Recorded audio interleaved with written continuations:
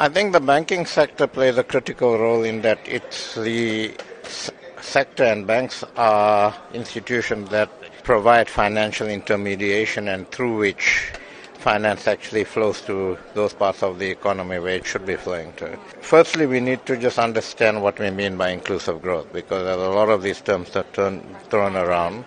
And I think what we need to do is we need to look at the structure of our economy, and banks are quite involved in the CEO initiative to look at that and ask ourselves, are we, in the way we do business, not only in banking but across the board, are we actually proactively, for instance, enabling SMEs to enter into our procurement systems, for instance? Are we actually conducting our business in a way that begins to develop skills and the sort of skills that we need for the fourth industrial revolution, if you like? And we need to actually begin to look at our economy, see where the restructuring is needed, and business needs to begin to take a longer-term view towards this, to say what's in the long-term interests of business and business sustainability. To what extent will the World Economic Forum Conference in Africa play a role in encouraging international banks to do more business in South Africa?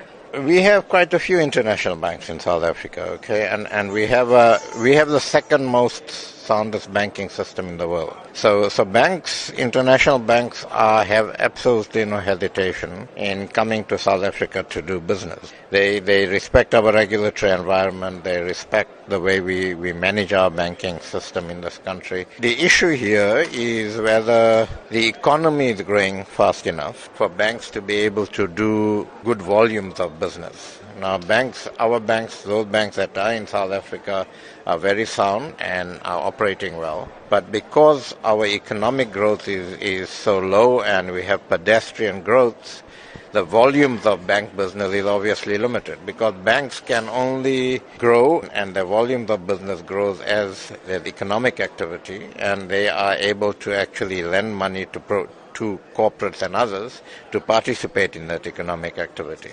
Let's talk about the credit downgrade that hit South Africa like a storm a month ago. How has this affected the banking sector overall?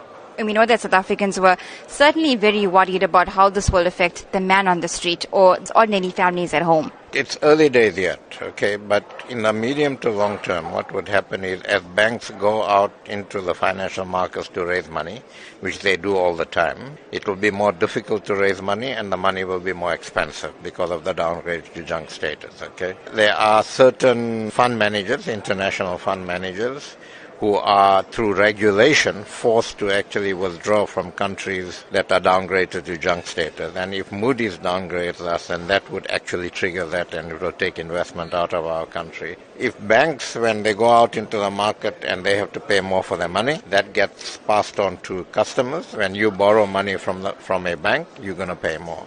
In the medium to long term, it could lead to interest rates hikes. It could lead to inflation going up. That then feeds through the economy and the cost of goods and services goes up, and it impacts on the pockets of ordinary people. In the medium to long term, the effects are severe.